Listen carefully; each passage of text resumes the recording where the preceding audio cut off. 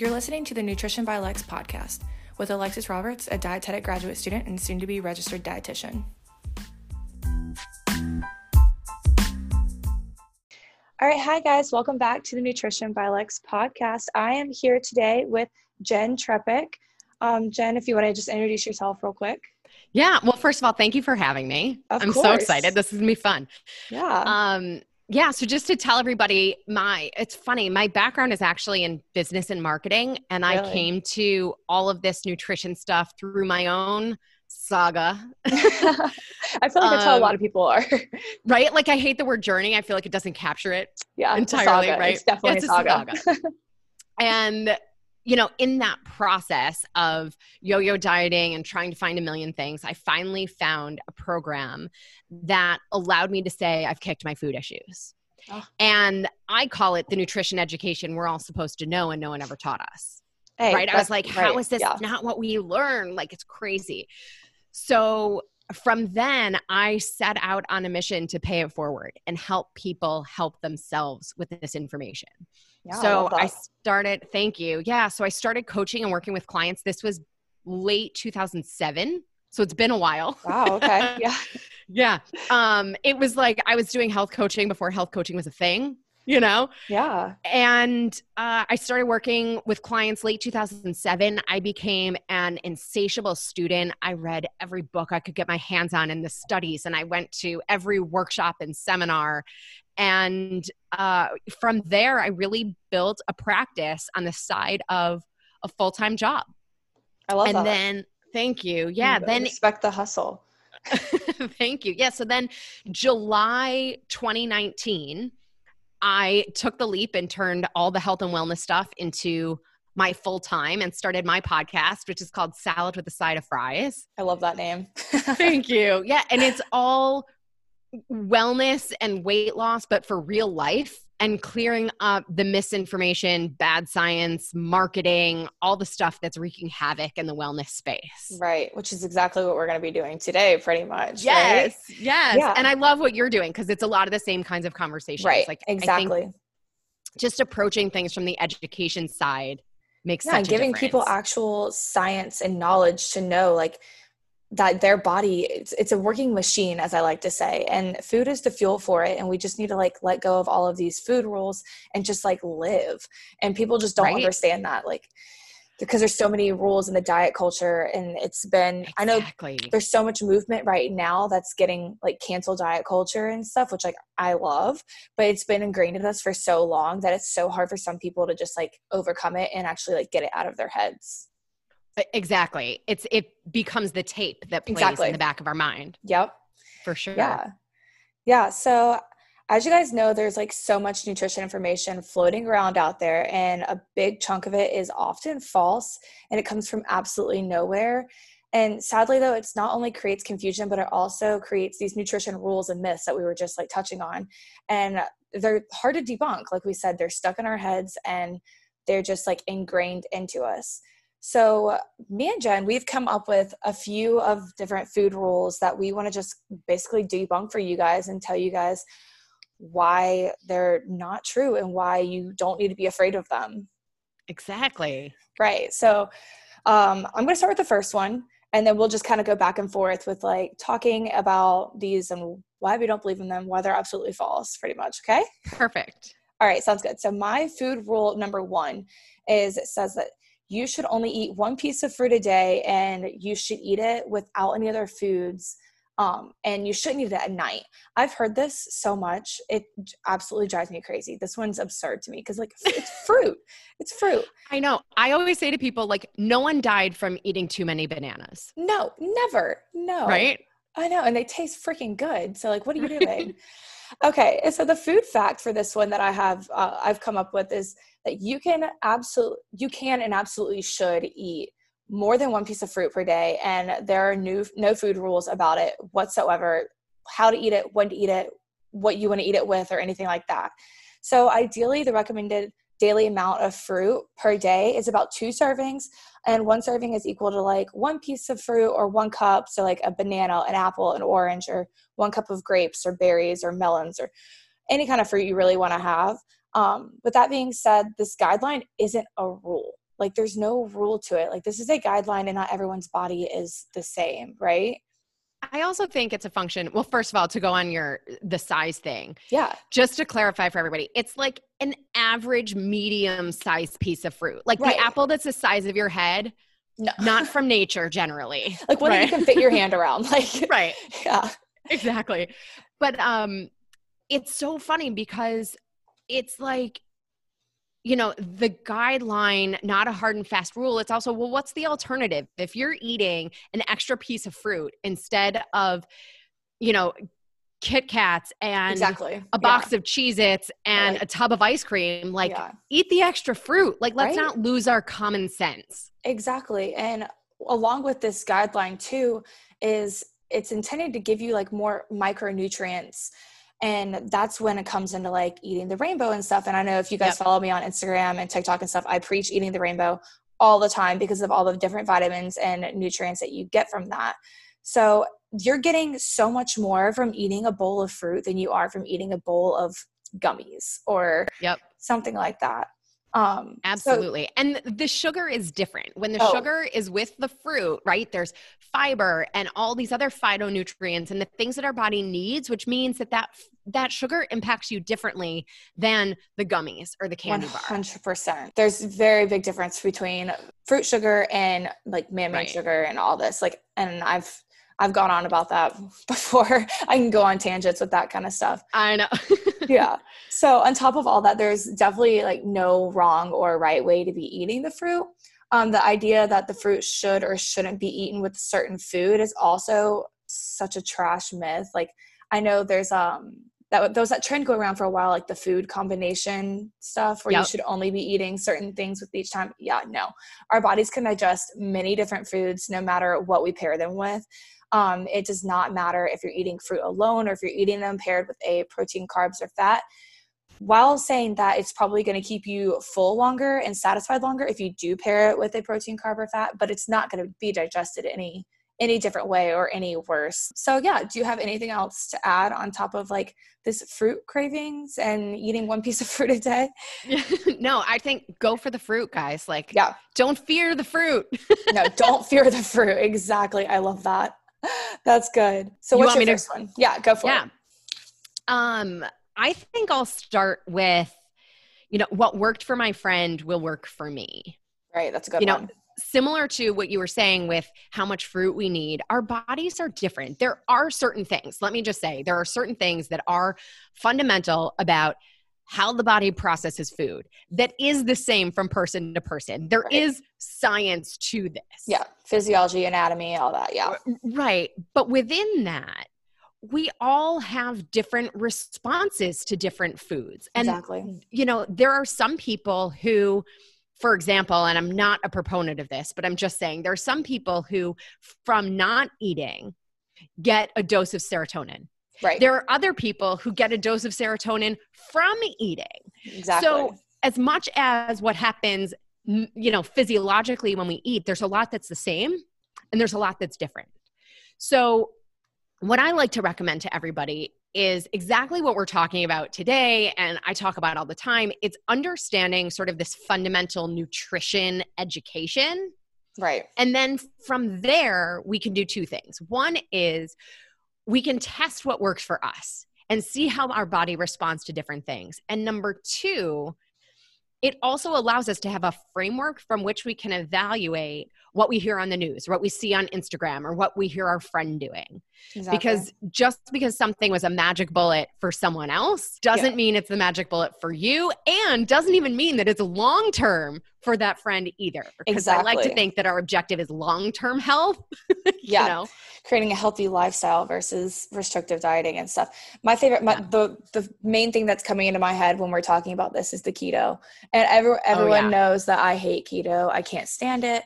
Just for the record, I mean, I'm older than you and some of your, but like we did this before. Yeah. When I was, we called it Atkins. Right. But they're basically the same. And it wasn't like South Beach too. Oh yeah. I gained weight on South Beach. Yeah.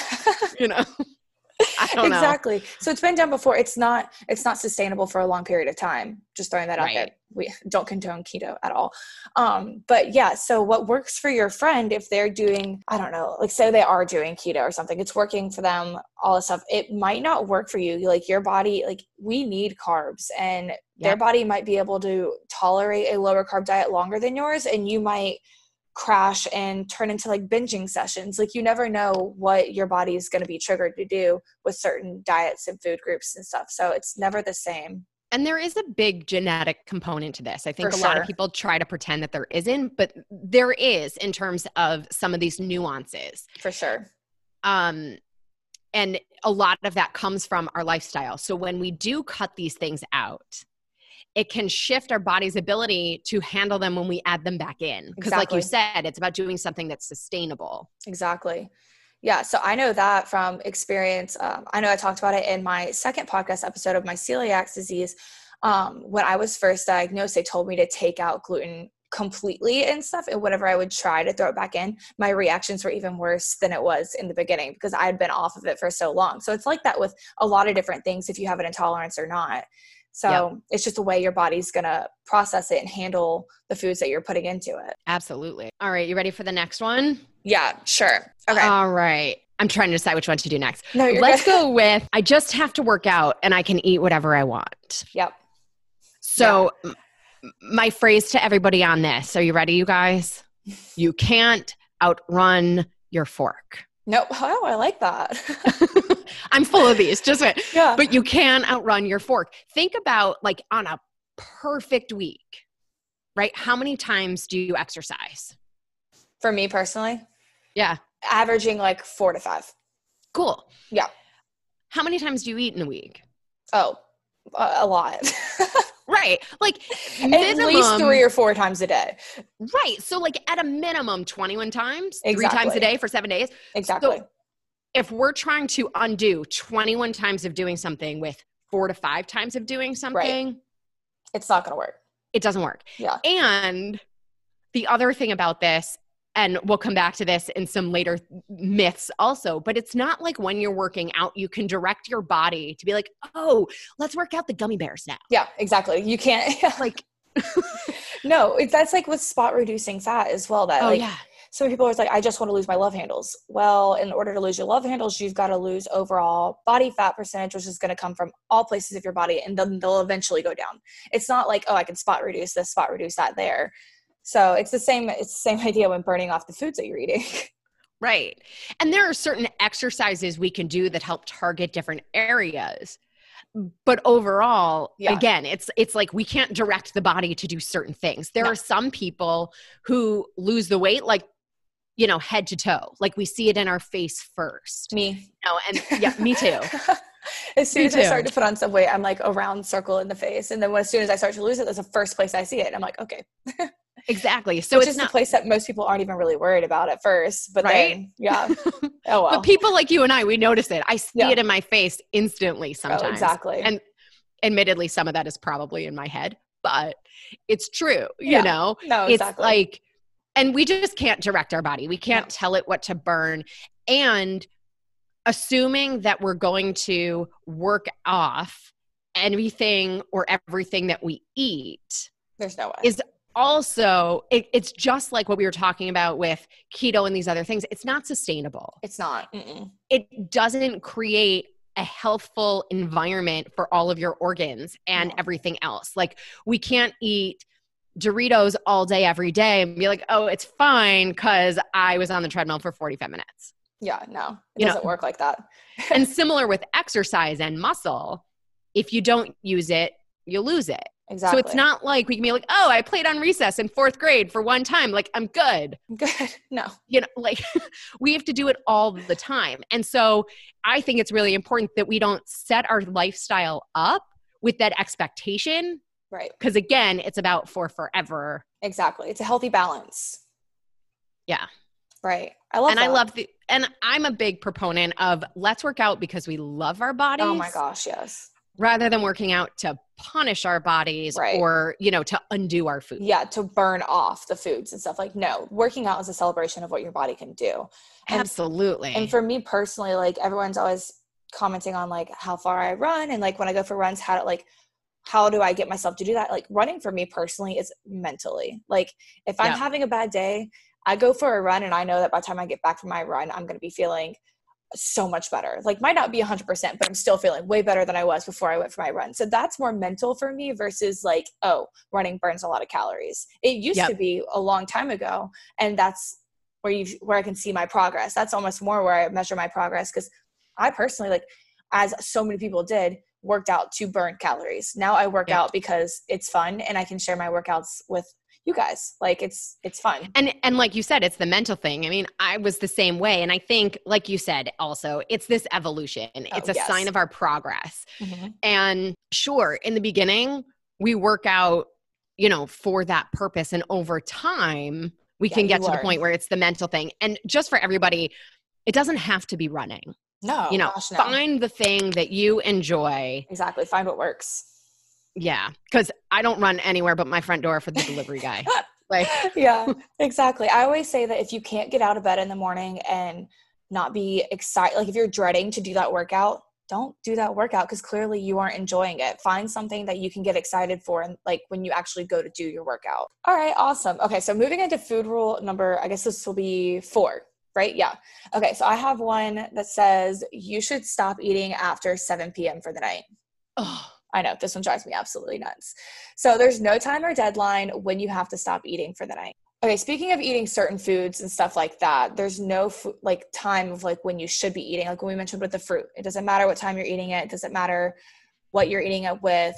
But this is so common to people that they just believe that like 7 o'clock comes, 8 o'clock comes, you've got to stop eating.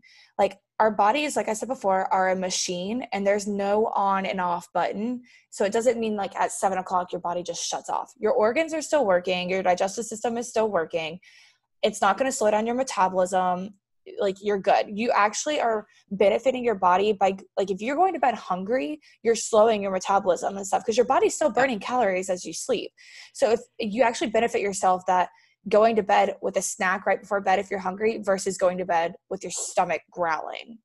Yeah, it's one of those things. I think this comes back to one of the myths that I'm going to talk about too. Mm-hmm. And it's like if we shorten the time frame of eating, is it really just helping us cut calories, right? Yeah. The truth is that time, if you are like, okay, I need a cutoff time mentally, we want to base that cutoff time based on when you're going to sleep, mm-hmm.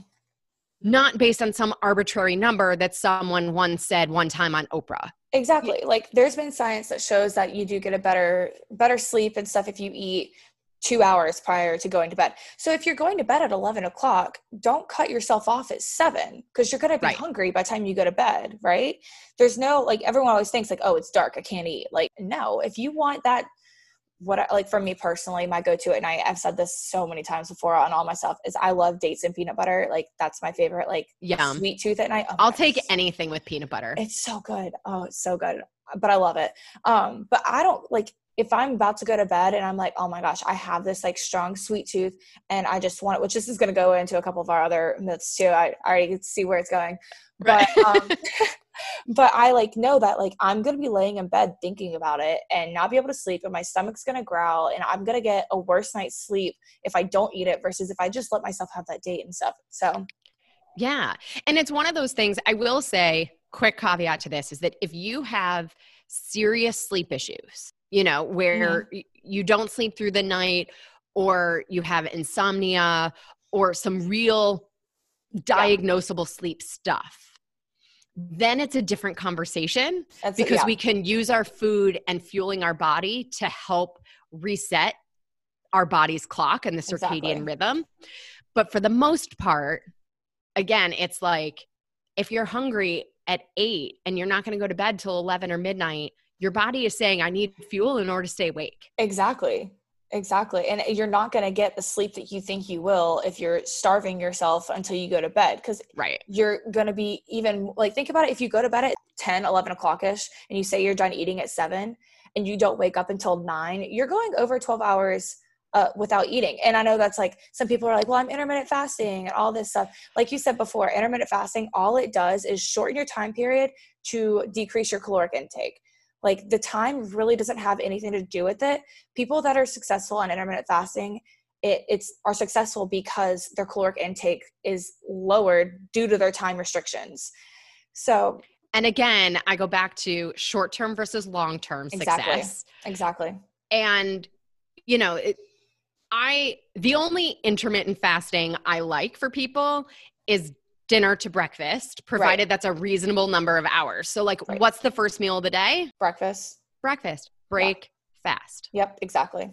So for all of time, intermittent fasting has been a thing, and it's called sleep. Exactly, right? It's dinner to breakfast. Sure, it's so true though. And think about it. We recommend, even a great night's sleep is something like 8 hours. Mm-hmm. We stop eating maybe a couple hours before that. That's probably the longest you ever want to go without eating. Right. And it's while you're sleeping. Exactly. So I get questions about intermittent fasting all the time. And I always say, if you are going to intermittent fast, don't fast. My longest, and I don't even recommend this to most people, but my longest period of time I would say is 12 to 14 hours. I don't recommend the 16 and 18 hours thing. That's absolutely absurd. It's so crazy. And it makes my head hurt when people are like, I'm not eating for 18 hours. I'm like, oh my God, I die after 4 hours of a day. Like, not to mention like what chemically happens in the body. Right. I mean, this is a whole other episode. I just wrote an article on this. It really is, again, thinking short-term versus long-term, but really if we're functioning or wanting to function, right, throughout the day properly without fuel. Right. It's the idea of running your car with 1 gallon of gas and expecting to get across the country. Exactly. I always say that. I was talking to someone this past weekend. I was at a baseball tournament with my boyfriend, and one of the moms was asking me about, she found out that I was like studying nutrition and stuff. So, it's always like a conversation starter. Cause she was talking about how her son wouldn't go into practices fueled and stuff like that, and how like we could like help him do that. And I was like, well, think about it. If you're going to go try to travel somewhere and you don't put any gas in your car, you're not going to get very far.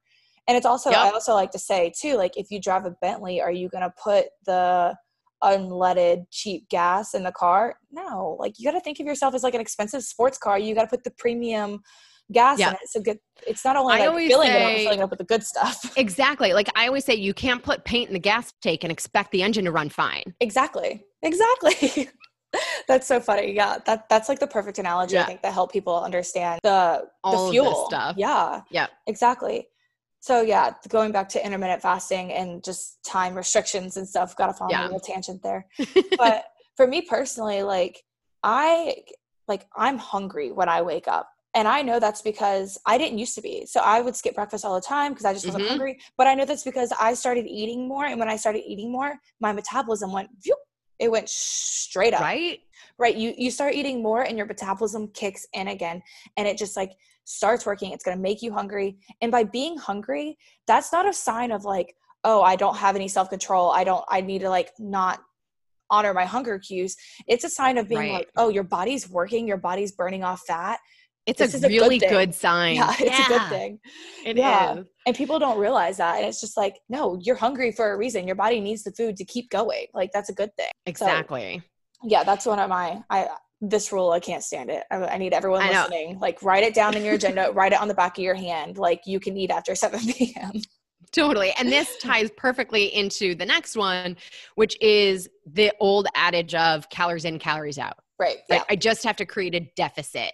And this goes toward the time that we eat. This goes toward, trying to work off our food with a workout, all that kind of stuff. It's just not how the body works. No. A calorie is not a calorie, right? Write that one down. A calorie is not a calorie. The way your body responds to 150 calories of cucumber and celery and tomatoes and carrots is very different. What?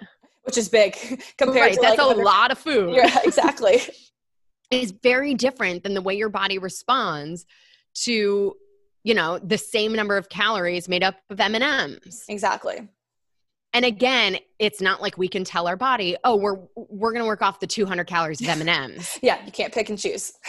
Right. So in theory, the idea of a calorie deficit, yes. But in practice, No, No. because a calorie is not a calorie. We want to think about, here's what I always say to people. Number one, eat for nutrition. Right. Right. And number two, focus more on what you are eating than what you're not. So what are we filling our calories with rather than saying, well, I'm only eating 750 calories a day, so I'm going to lose weight. And here's the thing about cutting calories like that. You will lose weight. Yeah. The scale will go down. However, that's one short term. That's not permanent. Yeah. And number two, right. And number two, we lose that weight as water and muscle, not as fat. So then, because it's not sustainable, we go back to these old eating habits, right? And now we have less muscle on our body to be burning that fuel because muscle is metabolically active. Exactly. We gain that weight back as fat. So the scale goes back up. Well, you might be the same number on the scale as you were before. Yeah, but by body composition, you're actually fatter at the same number. Exactly. Which is crazy. People just think scale, number on the scale. Yep. That's it. And when looking at body composition, I mean, for me personally, like I'm trying to gain weight and muscle and lose weight and fat. Therefore, I have to know in my head that the scale is probably not going to move, because if I'm going up in muscle and down in fat, I'm just going to balance out. And like, that's where people really, really, really ruin their metabolism when they just drop calories so low and they just think, I'm just going to eat, like you said, 750 calories, and all of their muscle just falls off their body, because muscle's first to go. Muscle and water is first to go. Body fat is the hardest to go. And so whenever your muscle just falls off, that's also going to make it harder for you to lose body fat in the future, which is just, it's so like your metabolism's all out of whack after that. And remember, muscle dictates metabolism. 100%. So if I have less muscle, my metabolism is slower than when I have more muscle. And when we drop our calories like that, it is the starvation response. Our body starts to hold on to everything it gets because it doesn't know when the next meal is coming. Exactly. Our body thinks it's a time of famine. Exactly. It's just so what happens, right? So this is also like, if we don't eat all day, I see it a lot with guys, like don't eat all day and then eat this big dinner, right? Your body stores that dinner as fat, even if what you choose to eat for dinner is steamed fish and vegetables and like super clean and healthful. Exactly, because it doesn't know where, it doesn't know where your next food's coming from. So it's like, crap, how long is it going to be until I get my next meal? I've got to hold on to this. It's like a bear in hibernation. Exactly. Like they hold on all this extra fat and stuff because when they go into hibernation, they need the extra fat for energy. So that's what your body does, the same thing. All right. Yeah, that was a good one. I like that one, because so many people think that you can still just like, oh, I'll have 3 donuts today and that's it, and I'm still going to lose weight. It's like, it's fine. It's fine. Yeah, no, it's not. Balance is key. Macronutrients are key. Minerals, vitamins, you need all those. You know, and you're not getting any of that from a donut. Your organs need all those. Your brain needs all those. I was about to say your brain. Yes, that's like my big thing when people go back on keto. You'll be able to tell by the end of this, I despise keto. There's a lot of diets out there that I despise. Oh yeah. But like your brain needs 5 grams of carbs per hour. Like, come on guys. Like, and that's like healthy carbs, not just like refined sugar. I always say it's like quality carbs. Exactly. You know, when we talk macros, you know, it's quality carbs. Yep, exactly. And I have a whole episode on macronutrients. If y'all haven't listened to it yet, I went into detail about all of that and examples and stuff. So go listen to that if you haven't listened to that yet. Okay, my next one is you shouldn't eat dessert every day. So this one can be very controversial, but personally for me, I hate it because I love dessert. So if you want dessert every day, eat the dessert every day. So I can't tell you how many times I've gotten asked about this. Like sugar gets demonized so much in the media, and that's just like a notion of eating every single day and the worst possible thing that you could do. People are just like, this is the worst thing ever. It causes cancer, it causes diabetes and all of this stuff. But when it comes to desserts, if you're craving it, I mean, eat it. Because I'm all about like the balance and healthy aspects of like intuitive eating in a way. I personally love intuitive eating, and I have a huge sweet tooth. So that's why this one bothers me the most. It's not the same for everyone, as we have said before, like everyone's different. But if you crave dessert every day, but don't let yourself have it, instead of like giving into your cravings, you're going to crave it even more. So if you tell yourself, it's just like that trend that's going around on TikTok, you know, where they put the candy bowl in front of the kids and they're like, don't eat it till I get back. Yeah, don't eat it till I get back. And the kids are just like they either eat it or they're like thinking about it and they're like laughing about it because they want it even more now that you said that you can't. My friend did it with her kid and he like smelled it. Oh my gosh, that's hilarious. Yeah. That's so funny. I saw one where it was like a couple at a Mexican restaurant and she videoed him with like margaritas and she was like, don't drink any till we get back. Like, and it was the same thing, which I think is so funny. So cute. But yeah, by allowing yourself to have something that you want, like dessert every day, it's much more likely to feel satisfying from a smaller amount. So like I said, yeah. So like if I were to deprive myself of my dates and peanut butter that I like every night, which I do pretty much eat that almost every night. I have like 1 or 2 every night. But if I told myself I couldn't have it for a full week, I might eat the whole box one day when I do have it instead of just having 1 or 2. So this is not only for desserts, I guess. This is for any craving, salty, sweet meals. Like if you want to have that Taco Bell that you like to splurge on every once in a while, don't deprive yourself from it. Like go have it, but have it at a reasonable amount. But most likely if you have it in your head that like, okay, this isn't like a forbidden food, if it's not a bad food, you're not going to crave it as badly. And our body is better equipped to handle a little bit at a time. Exactly. Rather than like a deluge. Yes. You know, yeah. of like, you know, just open it up and let it pour in. What cartoon is that? Where like they open their mouth and like everything pours in. I don't know. Oh, I have no idea. I don't know. It was probably from when I was a kid. Who knows? I was supposed to say, I probably don't know. Yeah.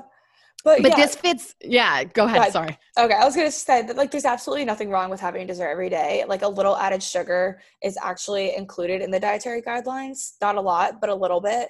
So in the scheme of things, an overall healthy diet, some added sugar, even daily, is not going to derail you from your health journey or your health saga, like your health path. It's not going to throw you off if you have 1 small pack of M&Ms or if you have that 1 donut when someone brings it into the office and says like, hey, everyone, I got donuts. Like it's not going to derail you and make you gain 10 pounds. It's not going to start over at the very beginning, which I feel like a lot of people think they mess up once, they're done, it's over. We got to start all over. Like that's not. Yeah. A couple tips on this one, actually. It, like we were just saying, it sort of depends on what you're choosing. So remember though, when it comes to sugar, so really sweet, salt, and fat are acquired tastes. Exactly. Which means we learn that they taste good. And 2, the more we have them, the more we want them. Exactly. And 3, the more we have them, the more of it we need for something to register as sweet or salty. So, you know, the people who start out with like 1 Splenda in their drink and then fast forward and then it's like 4 and they're like, I don't know. Yeah. It's because your taste buds adjust and all of a sudden that thing no longer registers as sweet.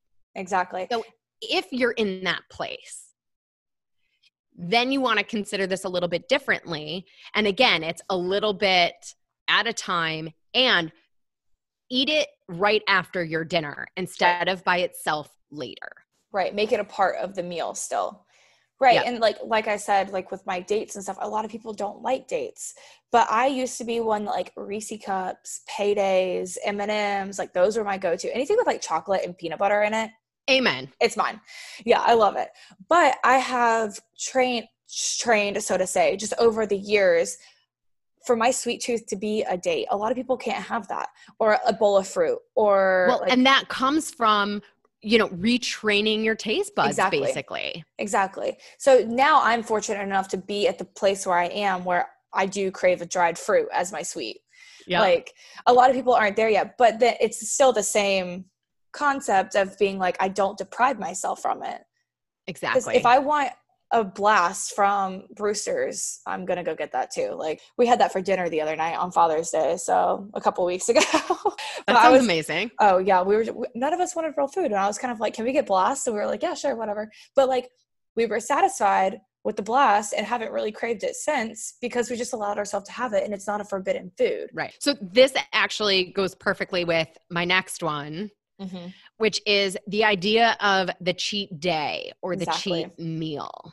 So here's the thing on this, guys. A lot of us, we come to this place, right, where we want to make our health a priority or we're focused on our nutrition. And whether it's whatever diet we've followed, right, whatever plan we've chosen, there's likely a thought process in our head of on, off, right? Good, bad. Good, bad. Yep, exactly. right? I think the idea of the cheat meal or the cheat day came out of a very well-intentioned place of attempting balance. Here's the thing.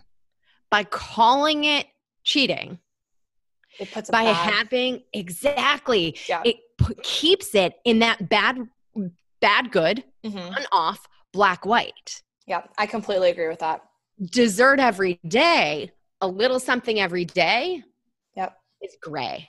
Yeah. That's living in the gray balance. In the middle. Yeah, that's balance. Exactly. That's the balance. Exactly. Yeah, I love that. I've posted things about this before, but like I used to have the cheat meal. I wouldn't even allow myself a cheat day. I would have a cheat meal. Yep. But when it came to that cheat meal, I would think about it all week. It would just be in the back of my head. I would be like, oh my gosh, on Friday, I'm gonna get those nachos. Like, that's what I want. And I specifically remember like one week that I like was craving nachos from this one place, and we had planned to go there like that Friday night or something. And I just thought about it all week. I literally consumed my thoughts. And then when I got there, the nachos, I swear, were like the size of my upper body. Like, they were huge. They were massive nachos. And I know for a fact that if I were like allowed myself to have like some nachos or chips, something earlier in the week, I wouldn't have eaten the entire mound of nachos, but I ate the entire mound of nachos and then some if we got like dessert or something, because I deprived myself from it for so long. And I was just thinking about it and built up. Exactly. It's like that build up gives this meal and these foods so much power. Right. And then you also have in the back of your head that it's like, okay, I'm having it this week. I can't have my other meal like this for another week. I've got to really eat as much as I can right now because I won't be able to have it until next week. And when that happens, a lot of people end up consuming more calories than they would have in the first place and putting back on some weight that they normally wouldn't have in the first place if they would have just like allowed themselves to have it throughout the week. And your body, like we started to say before, like the way your body processes food, it can only take in and use so much fuel at a time, right? And the extra is stored as fat. So if we pack all of this stuff into one meal, a majority of that, right? Like it doesn't take that much really to fuel our body properly. But so if we have all of this packed into one meal, it's more likely that we're going into a fat storage mode. For sure.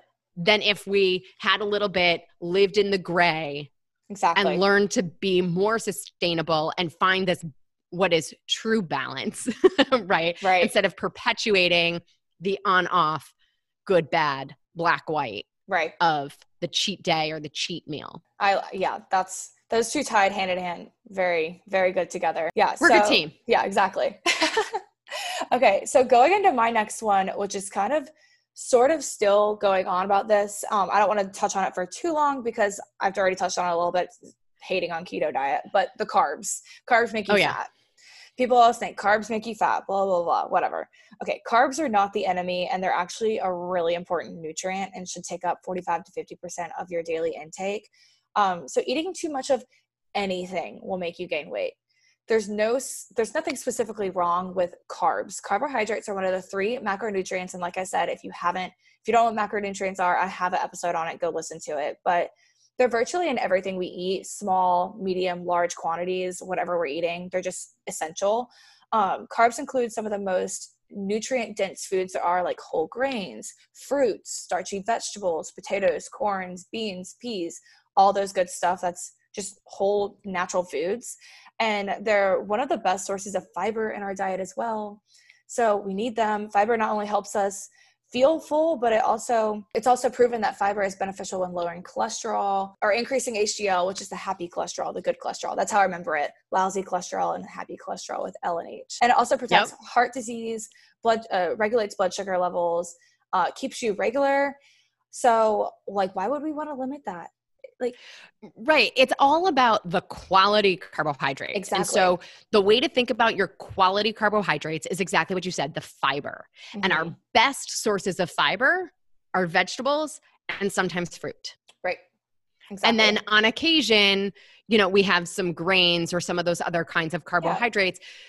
Like rice, again, we don't want to cut out whole food groups. Right. No, definitely not. We want to choose quality carbohydrates and focusing on fiber. Right, exactly. Like we said, like with the rice, quinoa, oats, bran, like whole wheat stuff. Focus on like that whole wheat. Just read the ingredients. You're looking for the word whole wheat, whole rye.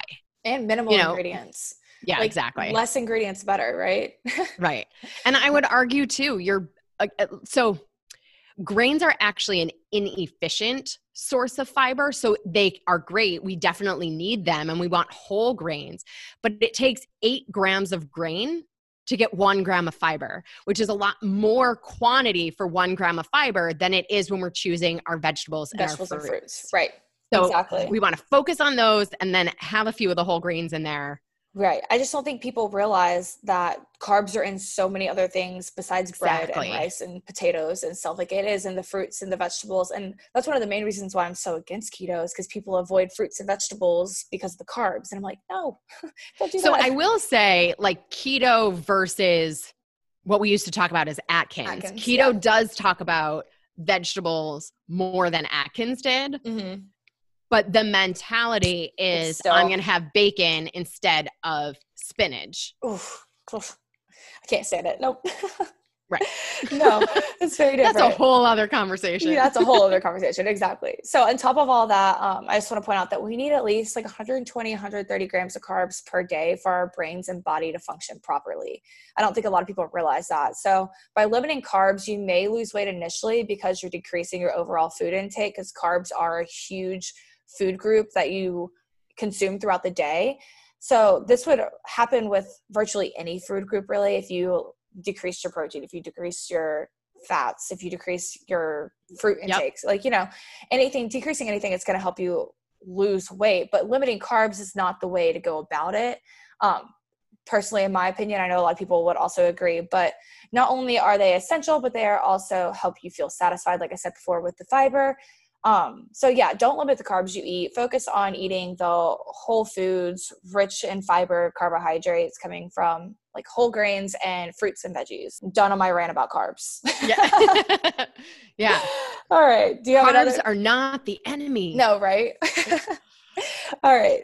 So the last one I have, are you ready? I was about to say, I think we each have one more. So perfect. Okay, so my last one is plateaus being a bad thing. Right. The thing about plateaus is, remember back to like 7th grade science, the idea of homeostasis. Mm-hmm. Okay, our body will do whatever it can to stay the same. And so a plateau is often our body readjusting to this new place, to learn to live in this new place. So my biggest piece of plateaus is to realize that it's a good thing. Right. That it's a practice in maintenance. It is our body adjusting to the new normal. It's a great place to be. It's a sign of your progress. I agree. So plateaus can be super helpful. The other side to that is a lot of people misuse the term plateau. So a true plateau is 4 consecutive weeks of no weight loss, no body fat loss, and no inches lost. So nothing can change for 4 consecutive weeks. And a lot of times we focus only on that total number on the scale, and we're not realizing that our measurements are shifting around. Exactly. Body composition. And that our body, exactly. So whether it's using the tape measure and measuring our body fat, those things can be changing and shifting, even if that total number isn't. Exactly. So plateaus are also not the enemy. Plateaus are a great step in this process.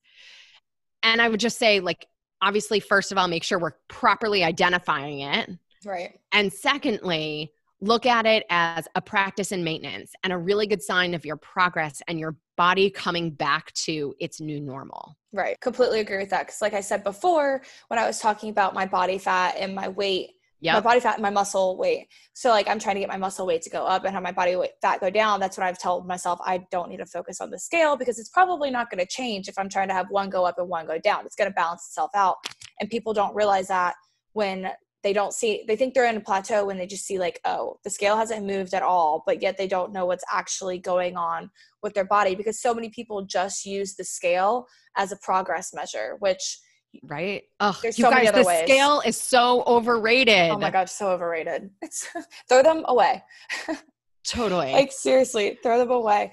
Like measure using pictures. Pictures is one of the best way to measure the way your clothes fit, the way you feel, how easier it is to do just like everyday activities. There's so many other positive ways of measuring your progress than using the scale. There's so many other ways. Absolutely. And if you're not sure, reach out. Oh yeah, definitely. Shoot us a DM. I know we're trying to like try to reply to as many DMs as we can, but like, yes, definitely reach out, and because we are more than willing to help.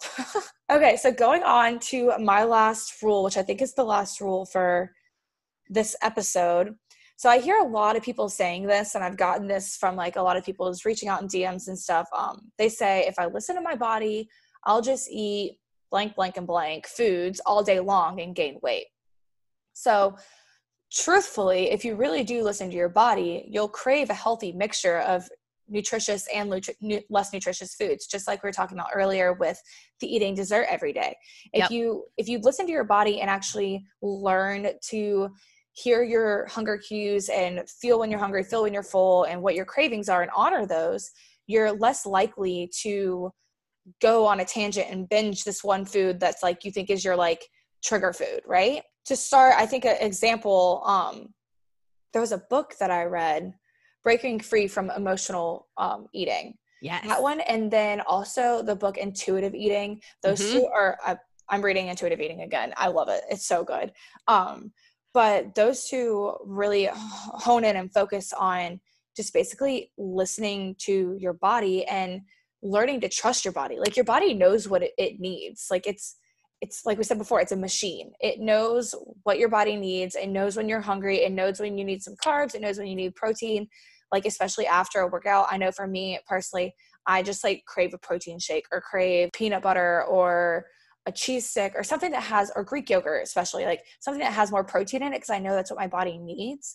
But I also like, if I wasn't craving it, I wouldn't eat it. If that makes sense. Yeah. I always say to people too, a great barometer for this is like, is it a weird hormonal craving or is it true hunger, right? Some of those kinds of questions. Right. If broccoli sounds good, you're hungry. Oh, yeah. If the only thing that sounds good is, cookie dough, probably not real hunger. Yeah. Or, probably bored. Like you said, right. Or like you said, we really need protein. A lot of times when we're craving all that sugar, what our body needs is protein. Right. And so I sort of use that as the barometer. And then I also work with my clients on hunger ratings and reminding ourselves to check in and get into that habit and learning our own signs of hunger. Like what's the first thing that happens? For some people, it's like kind of hard to concentrate. Like they start to get really distracted. Right. By what's going on. Like sometimes that might actually be like the very first sign of hunger. And before your body. Exactly. So like when we can start to tune into all of that, it's really it's an awesome place to be. Right. And thirst even. Like I know a lot of people try to just like, they think, oh, I'm hungry, I'm just thirsty, which sometimes is the case. So if you feel like you struggle with knowing the difference between hunger and thirsty, try drinking a full cup of water and wait a couple minutes and see if you're still hungry. If you're still hungry after that, you're probably hungry, go eat something. But if that fixed your craving and stuff, then like, oh, okay, you're good. And that's I call it the 8 and wait. Yeah. 8 and wait, 8 ounces and weight. Yeah. 8 ounces and wait 8 to 10. Yeah. Even better would be 15 minutes and then go. Yeah. Exactly. And I've also talked about this too, previously, but like journaling, like I've learned that if you write down when you have a specific craving, when you're feeling down, what you're craving, like, because emotions drive food so much as well, drive our food habits. So just write things down. If you find yourself like at a certain time of the day, like at night, especially for some people, when they're laying in bed, they get like a late night craving. They're like, just most of the time they're in their head thinking about something else. And it's just more driven by emotions and stuff. So maybe try like journaling and being more intuitive and more honed in on like what's actually driving those cravings. Exactly. One of the things is also think about in your journaling, like what was happening right before you started thinking about the food. What was going on? What were you thinking about? What were you watching on TV? Or what were you talking about with someone? Or what were you reading? All those things. And when we do this consistently, the interesting thing that you'll see is that they're definitely patterns. Oh, for sure. And so journaling and tracking and all that stuff, it's not about the food police. It's not about the immediate thing. It's to have the data to go back and identify the patterns. Figure it out. And that's how you better learn to understand your body. Because it's hard to understand our body sometimes, like, especially when you're going through changes. And if you've changed up your diet and you are on this new health journey, health saga, like, it's hard to understand what your body cues are sometimes. And it takes a while. So just by like journaling and writing down those things and going back and even like looking at those things and being like, oh, okay, like this happened to say, and the same thing happened 2 days ago. Like maybe those things, maybe there's a connection there.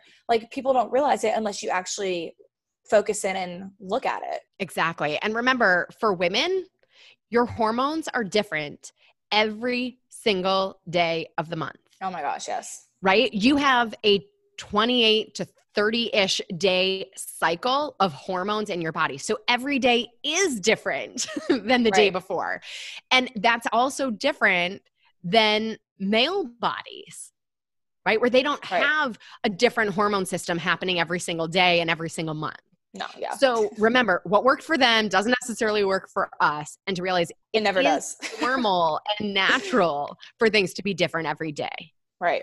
Exactly. It can't be, I know so many people try to stay on a plan that's like the exact same every day. That's not the way our bodies work. We want variety. We need variety of that being different kinds of food, that being different colors of food, that being different quantities of food. Like it's going to change every single day.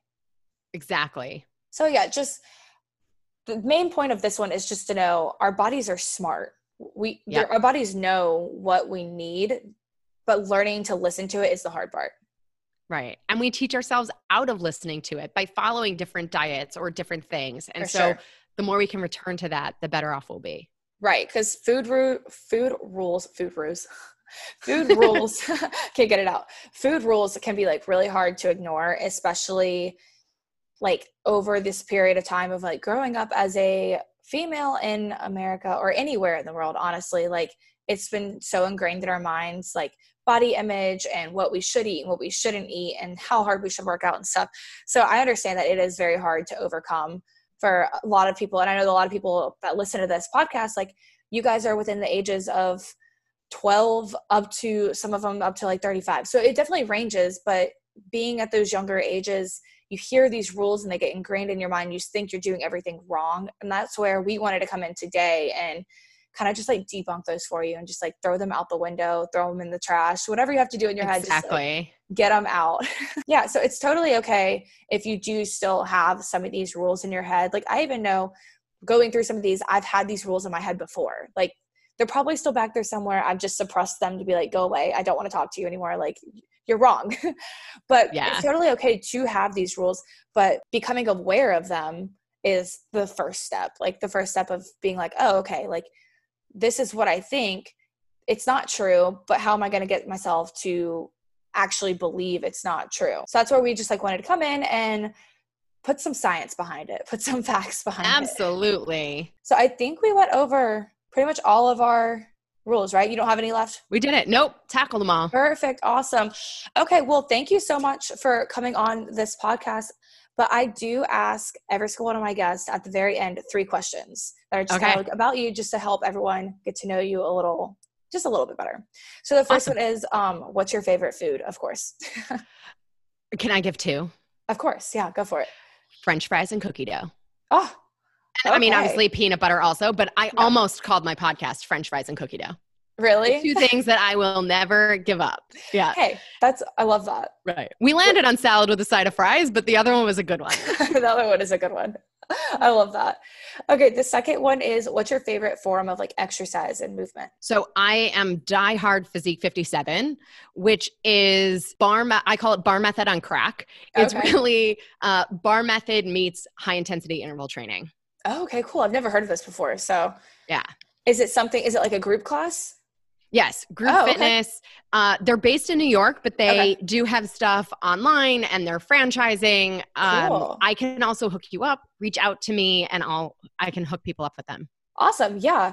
Cool. That sounds like really fun combination. Cause I used to do bar and then I also love HIIT. So like throw the 2 together. Yeah. That's a crazy intense workout probably. It is. All right. And then the last question is, what keeps you motivated to live the lifestyle you're living and do what you're doing? It's a great question. Fundamentally, it's how I feel every day to have energy and to be happy, and overall health, really. And I know that sounds like, the soapbox pedestal answer. But the other thing I'll say is my clients. I am so inspired every day by my clients and their progress and what I see, even with podcast listeners too. It's like when I hear from someone that they heard something and it changed their life, that's the best thing and the biggest motivator and why I do what I do. Oh my gosh, right? And that's the best feeling. It's like, it just like pushes you even harder to just keep going. So I completely agree with all of that. All right. Well, thank you so much for talking through these with me. I feel like this is going to be amazing. Like, we dove really deep into a lot of these. But just go ahead and like kind of plug yourself and tell everyone where to find you. I'll put all of your info in the show notes and stuff, so you can just click and go to it. But go ahead and tell my listeners like where they can find you, how to get in touch.